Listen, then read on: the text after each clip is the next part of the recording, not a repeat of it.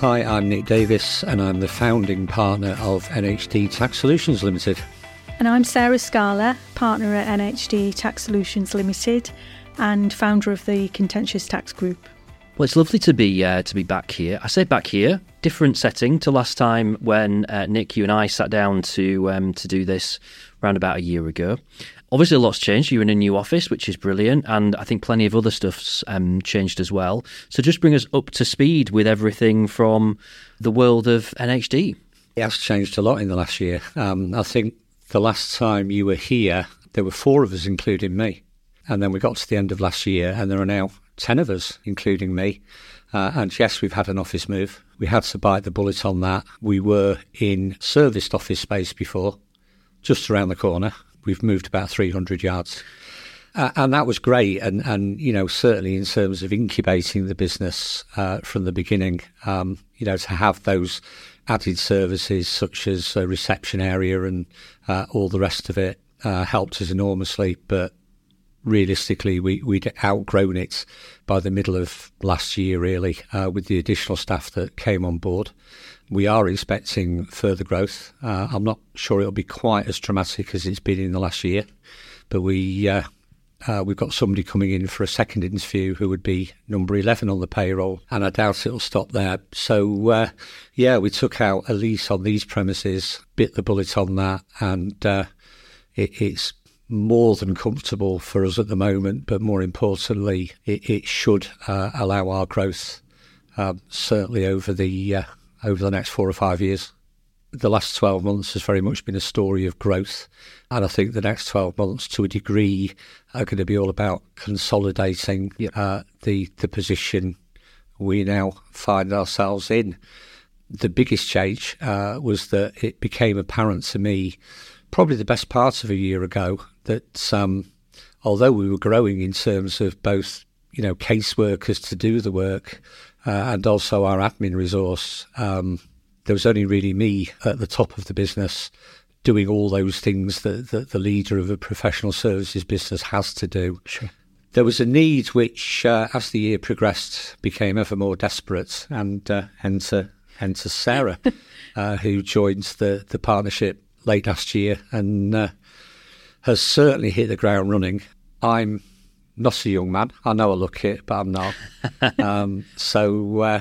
You know, over the next few years, Sarah very much represents the future, really, and is working alongside me to grow and develop the business and to see it achieve the massive potential that we think it's already proved that it's got. Brilliant. Well, Sarah, welcome. Thank you. So I know you joined the business in November. Yes, mid-November. The office move was in December. Small matter of Christmas in there as well. So we are, just end of January, beginning of February as we sit down now. So, I mean, a fairly whirlwind start, I guess, for you. Talk to us a little bit about how you found things. Very much a whirlwind start when it came to handing notice in at my former employer, and I think I started here, Nick, within 2 weeks of that, didn't I? So I rang Nick, told him that I had communicated the decision, then talked on for a further 10 minutes or so, and Nick said, "But when are you coming?" And I'd forgotten that key detail, which actually didn't give the business much time at all to prepare for my arrival. But yeah, it was a case of Nick and I were in discussions from about the summer in a serious way about how it would all work. And so it was clear in my mind that was the way forward, and I was really excited by it. So I couldn't wait to get started. And then day to day, I feel not very much has changed in terms of what I do day to day and the type of potential clients I'm talking to and the routes through which they reach me, whether it be a long-standing referrer network. Mm-hmm. So really unfazed by this and just trying to do all the right things at the right time, and experience tells you that pays off. Excellent. It was a very grand introduction from Nick, who referred to you as the future of the business, which is, I think, a wonderful phrase. But tell us a little bit about your past then. Tell us a little bit about your background. Well, I've been working full-time on tax disputes for over 10 years now, and 8 of those were with one of the big 6 accountancy firms.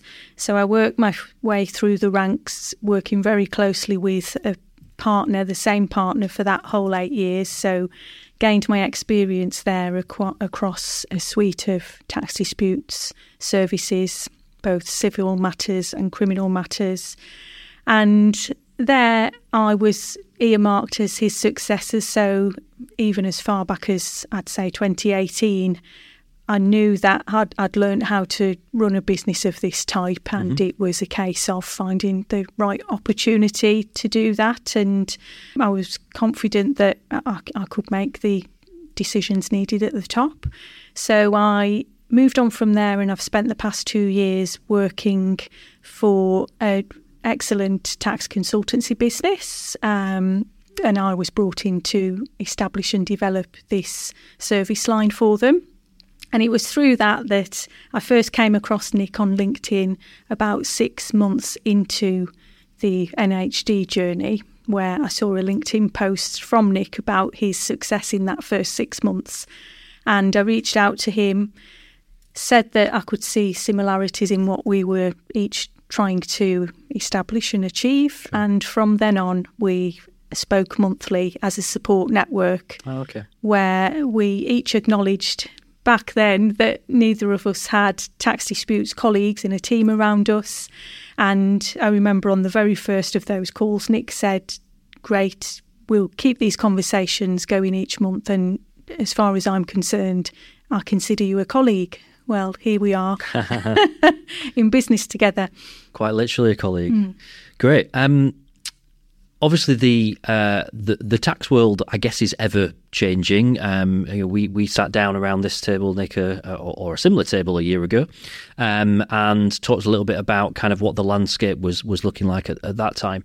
How have things changed in terms of HMRC and everything that's been kind of going on within your world? Well, it changes. It feels almost weekly, right? And in fact, that's the reality, because a lot of what we do is informed by or driven by decisions in tax cases, either in the tax tribunal or the higher courts.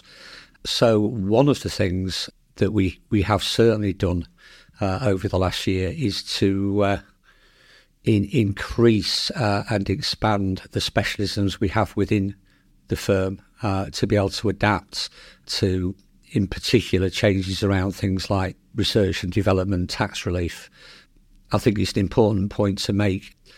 This is by no means the Sarah and Nick show. We have an extremely strong and expanding team of excellent specialists who all excel within their own field.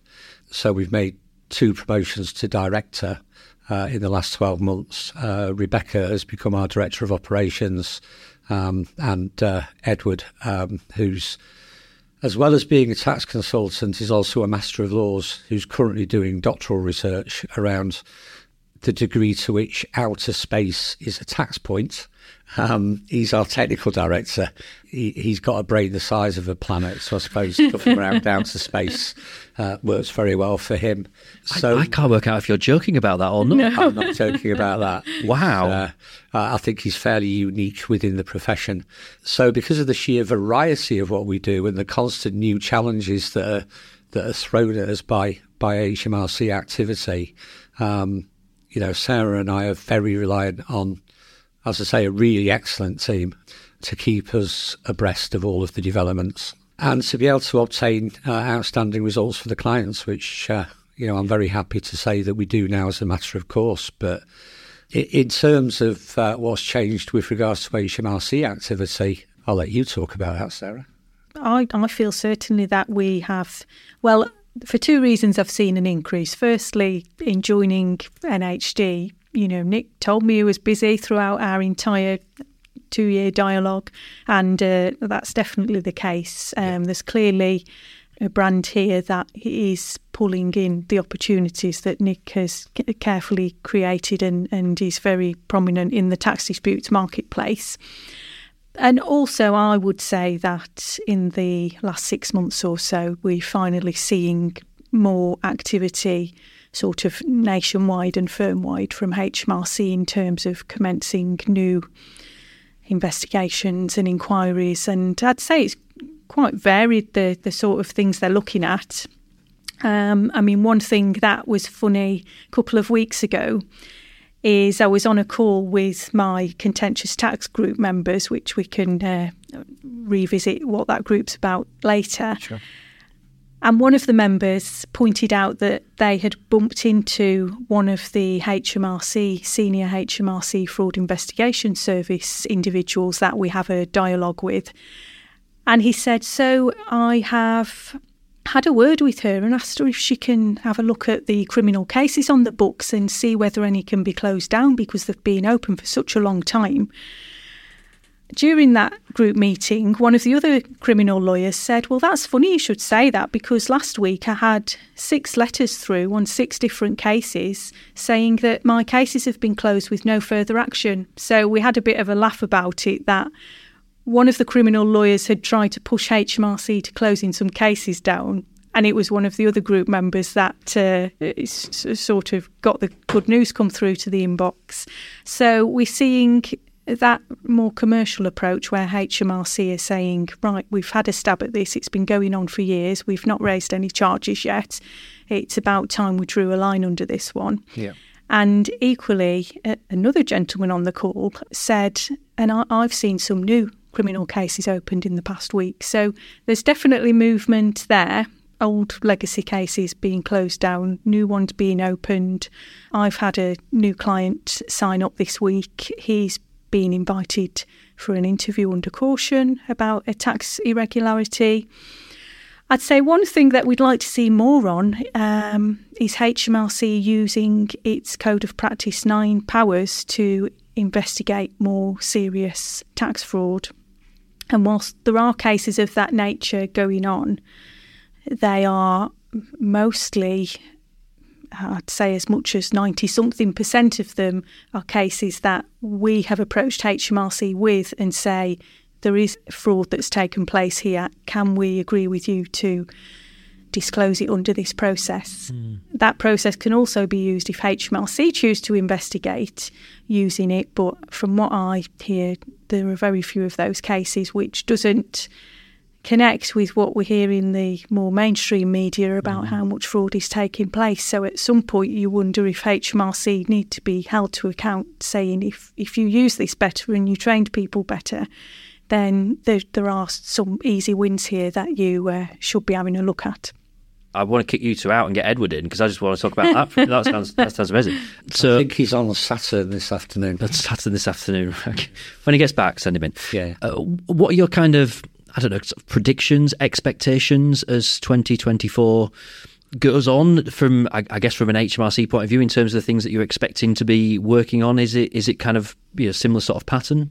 R&D, research and development. This is a big thing with HMRC at the moment. Right. So just to briefly explain the background to it, for quite a large number of years now, very advantageous tax reliefs have been offered for businesses that undertake research and development to the degree that they receive quite substantial tax repayments annually. And because politically, the government has always obviously wanted to encourage R&D because it helps to grow the economy. Obviously, all of the claims that have been made have always tended to go through on the nod. And it's been a very nice source of income. Thank you very much for thousands and thousands of companies who have purported to be undertaking research and development. Unfortunately, and this is absolutely nothing new within our profession, we've seen this over many decades with a lot of different things. There have been a number of small R&D boutiques who have serially submitted inappropriate claims, right, where actually there has been no identifiable R&D, which has been at immense cost to the Exchequer. Right. So over the last couple of years, HMRC have absolutely turned their attention to this, and in typical HMRC fashion, they have thrown the baby out with the bathwater. Right. And they're now, as a matter of routine, really denying R&D claims and making the taxpayer company jump through all sorts of hoops to obtain the relief. In pretty well all cases, even where it is fully legitimate R&D.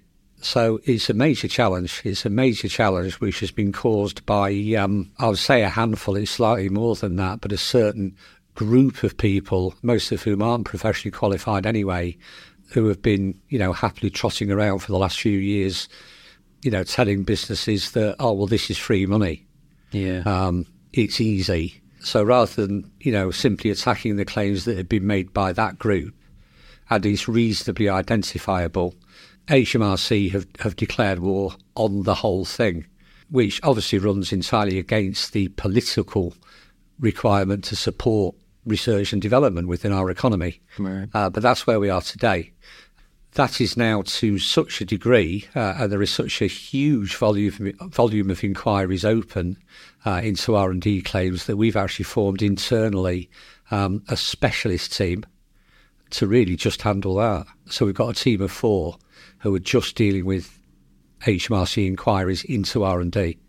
And we've kind of stepped beyond that. So what we've identified is that because it was easy to get a claim accepted, because they were just accepted without a great deal of scrutiny, Right. The firms that were making the legitimate claims had become a little bit sloppy. Right.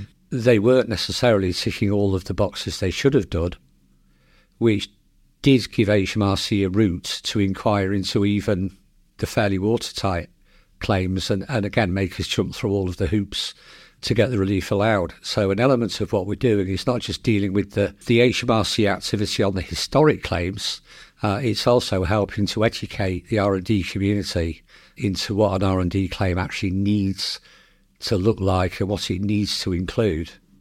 And actually, what is R&D for the purposes of the tax relief, because that's slightly different to, what the layperson's understanding of R&D is.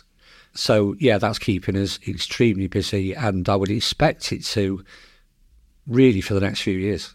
It's interesting that when we last recorded a podcast together, I'm not sure R&D came up at all. I'm not sure it was particularly on the agenda, and that's barely 12 months ago.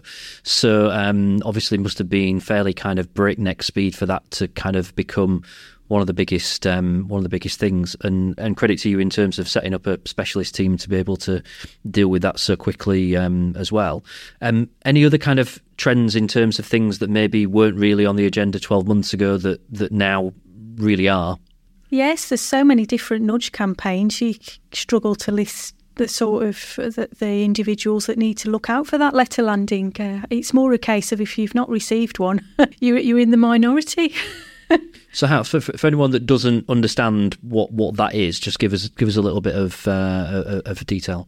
Well, as the name suggests, it's a letter from HMRC to a taxpayer to nudge them to check their tax position, and usually there is a clue.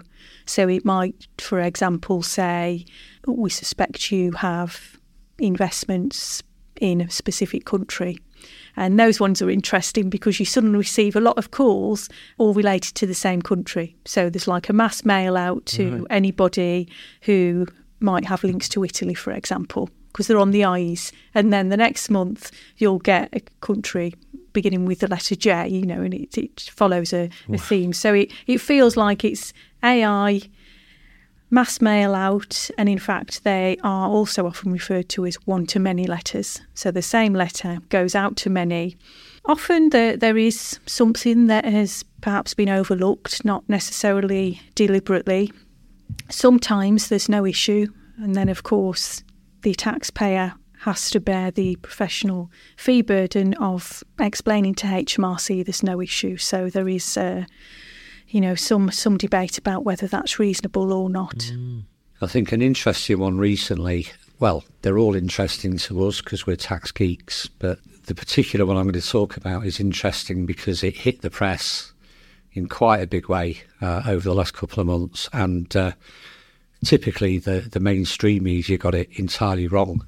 So this is the nudge letter that went out to people that might sell items of second-hand clothing and stuff like that. Yeah. On Read about various this, yeah. platforms that do that. Vinted's a common one. That's the one. Yeah, eBay and all those kind of things. So what the media said is, if you're selling clothes online, they're coming after you and you're going to have a huge tax bill, which is absolute rubbish, quite honestly. You've got to actually be doing it to a scale that would constitute a proper trade and earning proper money from it. Selling the kids' clothes on Vinted or whatever it is you've called it, no, you're absolutely fine. But, there's nothing the media likes more than a little bit of hysteria. So that's an example of the sort of thing. That's good to set the record straight on that one, because you're right, I read about it and I've sold a couple of things on eBay and thought, oh gosh, should I've done something with that? So that's You're good. Absolutely fine, James. That's good. That's on record. So if I get a letter through the door, I'll be coming back. A year ago, the bit of the episode that we recorded that really stuck in my mind, Nick, was when we started talking about perhaps the darker side of what you deal with, which was more around mental health, some of the issues with the volume who were within the system in terms of a tax investigation, who were taking their own life, and all manner of related issues, which was something I knew nothing about before I sat down with you. What's that situation looking like at the moment? Well, I think this leads us quite beautifully, really, onto the contentious tax group, which was founded by Sarah. So, we've now, between us, got a very high profile within that group, because we've had a really interesting time in the last year, haven't we? And particularly around that subject. Absolutely. So, Sarah, I mean, I guess there may be people listening to this that don't know some of the background around this, and obviously the conversation feels like it takes a very marked turn when we move on to this subject. Fill us in a little bit, if you would, do on the background of the group and the sort of things that it's in response to. Yes, okay. So the idea of the group came about shortly after Nick and I started those monthly half-an-hour calls that I mentioned. And it got me thinking. I was running around in various cities meeting contacts who I might have considered competitors back at the late end of 2021. And one of the reasons I think those discussions were so useful is because we were all quieter than we wanted to be, because we were still in the aftermath of the pandemic. So initially, we all were happy to talk to each other to say, I haven't seen much of this lately. Have you? What's keeping you busy? In particular, what activity are you seeing from HMRC? I put the feelers out to about, I think it was 7 people I asked initially. And I said, lovely to catch up with you one-on-one recently, but would you be interested in coming together with others that do the work that we do on Teams on a monthly basis? So Nick was one of those people, and a few others, combination of tax advisors and lawyers. And we did that, and we kept those meetings going. So we've had 2 years worth now.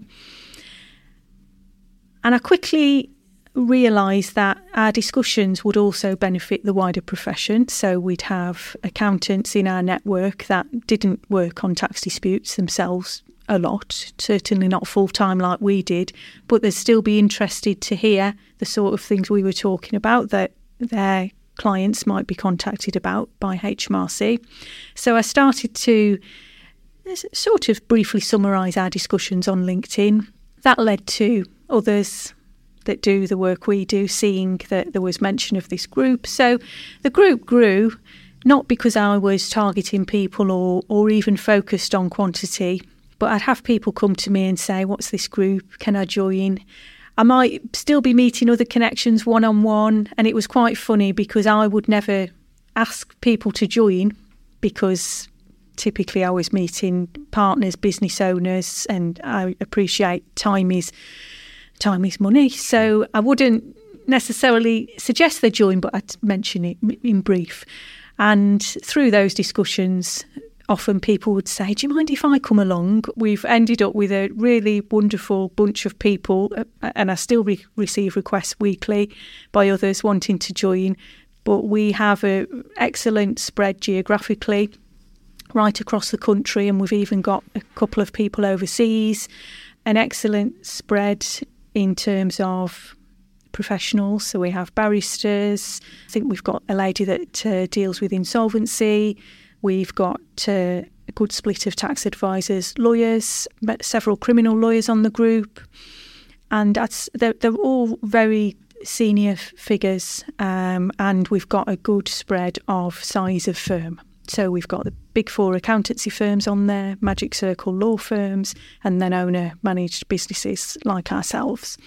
So it went from just discussing the cases we've got on and benchmarking HMRC's decisions. For example, we might have a particularly difficult investigator. Has anyone come across them before? Or we've got a job we want to take to HMRC. Can anybody recommend the best direct contact?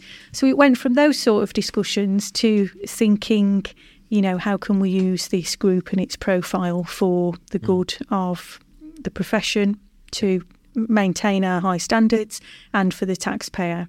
So last year was particularly exciting because, firstly, a big change and development was we started to meet face to face. So on the quarter dates, we had a big meeting in London where we'd all go in person.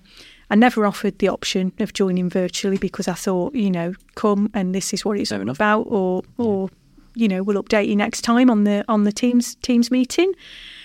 We started to wonder if we wanted to bring in guests. For example, we brought in 2 senior individuals from HMRC's Fraud Investigation Service in September. Very senior, the director and deputy director of that directorate. And they were very accommodating. They sat round a table with us for 2 hours, I think more than 2 hours, stayed for lunch, and basically said we could talk about whatever we wanted to raise and discuss whatever they were able to. And they were very frank and open with us, listened to our concerns of what's working, what's not working.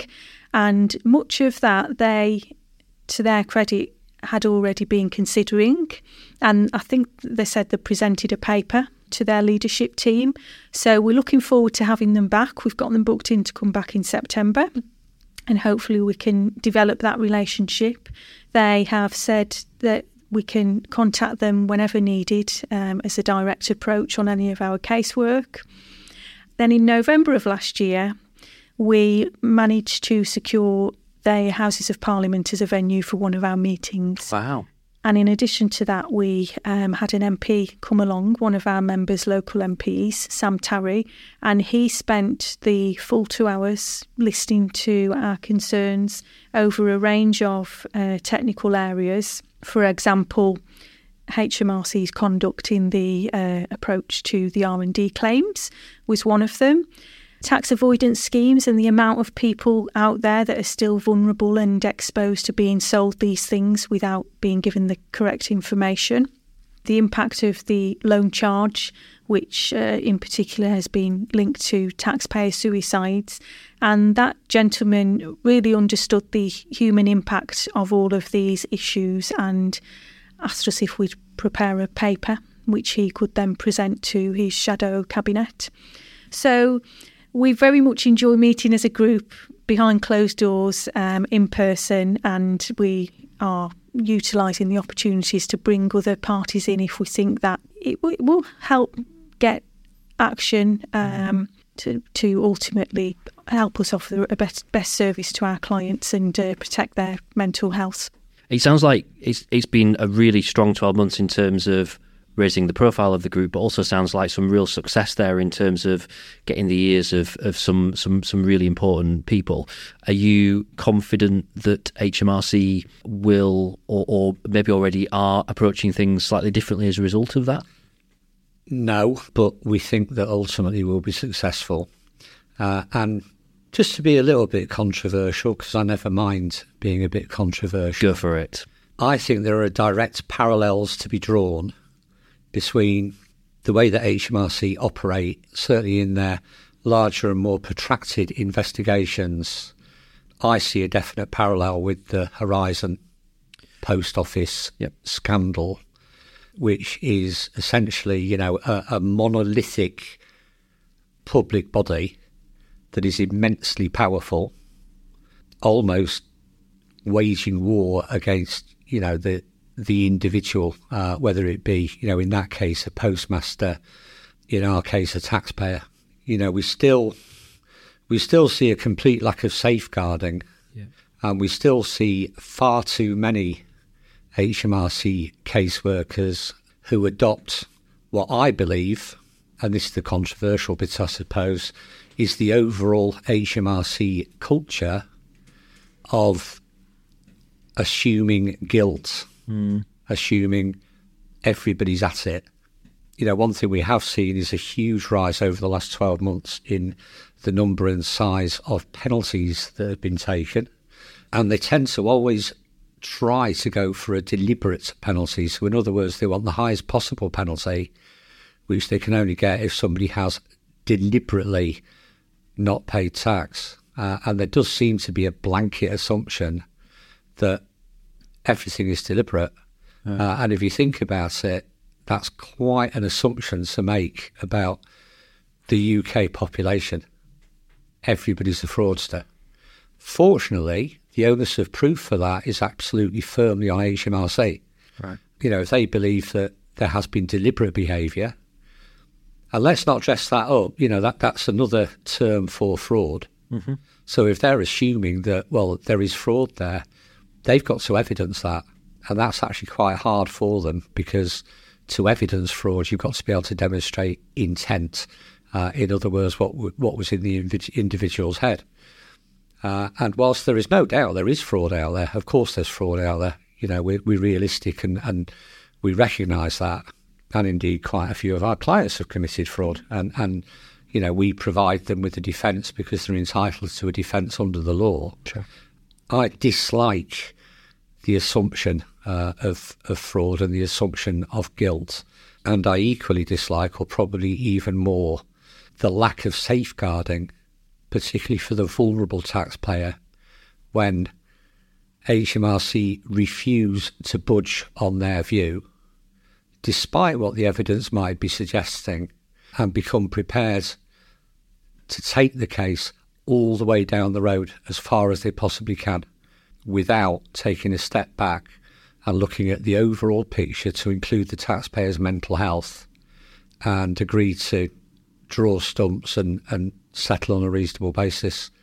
But I think the Horizon scandal will help us, because it is shining a light on the way that certain public bodies behave towards, let's call it as it is, the ordinary people, the normal people. So, ultimately, I think we will prevail.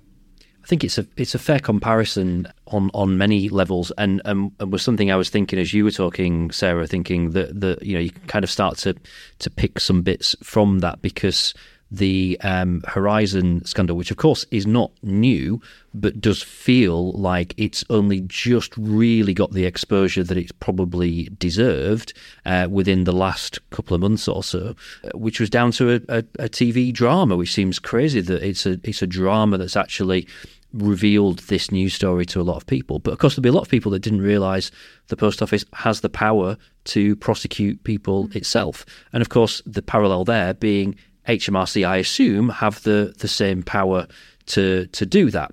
I don't know if people are aware of that or not, but I'm interested in asking you what your thoughts are in terms of whether that is correct. The answer to that is it's quite a lot, but they are still bound by the law, the same as everybody else is. They are not the law. They are bound by the law, as are the taxpayers. So although they have powers that are given to them by legislation, there are limits on those powers.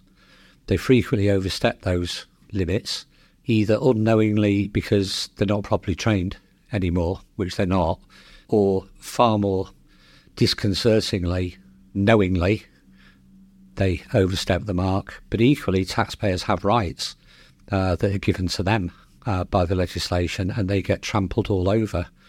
Now, they are subject to scrutiny. They're quite routinely hauled before the Public Accounts Committee to account for the performance of the department. But then again, so is the post office. So, what you have to consider is, well, what's being scrutinised? What's being scrutinised and how well is it being scrutinised? HMRC tend to be scrutinised and questioned on things like how long does it take them to respond to a piece of post? And they get rightly criticised that it's a long time. How long does it take them to answer the phone?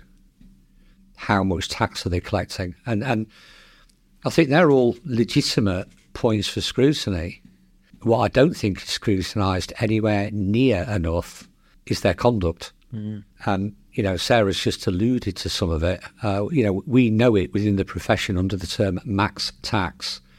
So they will pursue every penny that they think is legitimately due, but very often their view doesn't bear a whole lot of scrutiny, and they're going after stuff that, quite frankly, isn't due. So that, and the safeguarding, which does in the extreme cases lead to taxpayer suicide, and sadly there are quite a lot of those. In my view, and I'm expressing a personal view here, isn't anywhere near scrutinised to the level it should be. And this brought it home to me when we were in the Commons back in November, because, we were talking to Sam Tarry, but I think a few of us also individually spent quite a bit of time with other MPs that day. Dan Jarvis, in my case, I spent about half an hour with Dan Jarvis, who obviously is very local to South Yorkshire, the former mayor. The stuff we were talking about was entirely new to all of them. They had no idea that this stuff was going on, which again suggests to me that the quality of the scrutiny hasn't been there, or otherwise, it's been focusing on the wrong things. Yeah. But we're quite a dogged bunch, the 60-odd of us in the contentious tax group now. So, I think ultimately we will see a change. What would you like, and this is a question to both of you, what would you like to see the group go on and achieve this year in 2024? Well, to begin with, I'll just tell you of an exciting update with regards to the group, which should then therefore affect significant progress in the year ahead. I made an announcement in the last week or so that I'd like to introduce a committee for the group. Okay. So my thinking was, I suppose, firstly, I've been doing everything and administering everything and trying to think about what's best for the members, but it's just me. And then I've more recently asked a group member, Tom Wallace, to be a vice chair. So that's been a great support because I've had somebody to sense check my ideas. Yep. But I'm thinking, well, if we want this group to exist forever beyond our involvement in this area in our working life, then I think what it needs is some defined roles that individuals can step into, and then those roles live on. So I've proposed the idea of a committee, and it will be made up of 7 members. My thinking being we need an odd number in case that committee is split on any particular decision.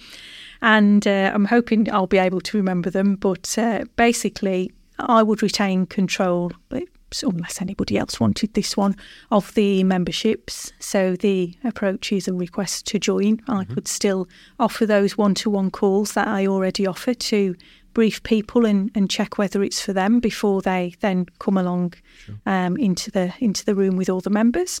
Tom, as I said, the vice chairman, he is suited to the liaison with the professional bodies, so the main one being the Chartered Institute of Taxation.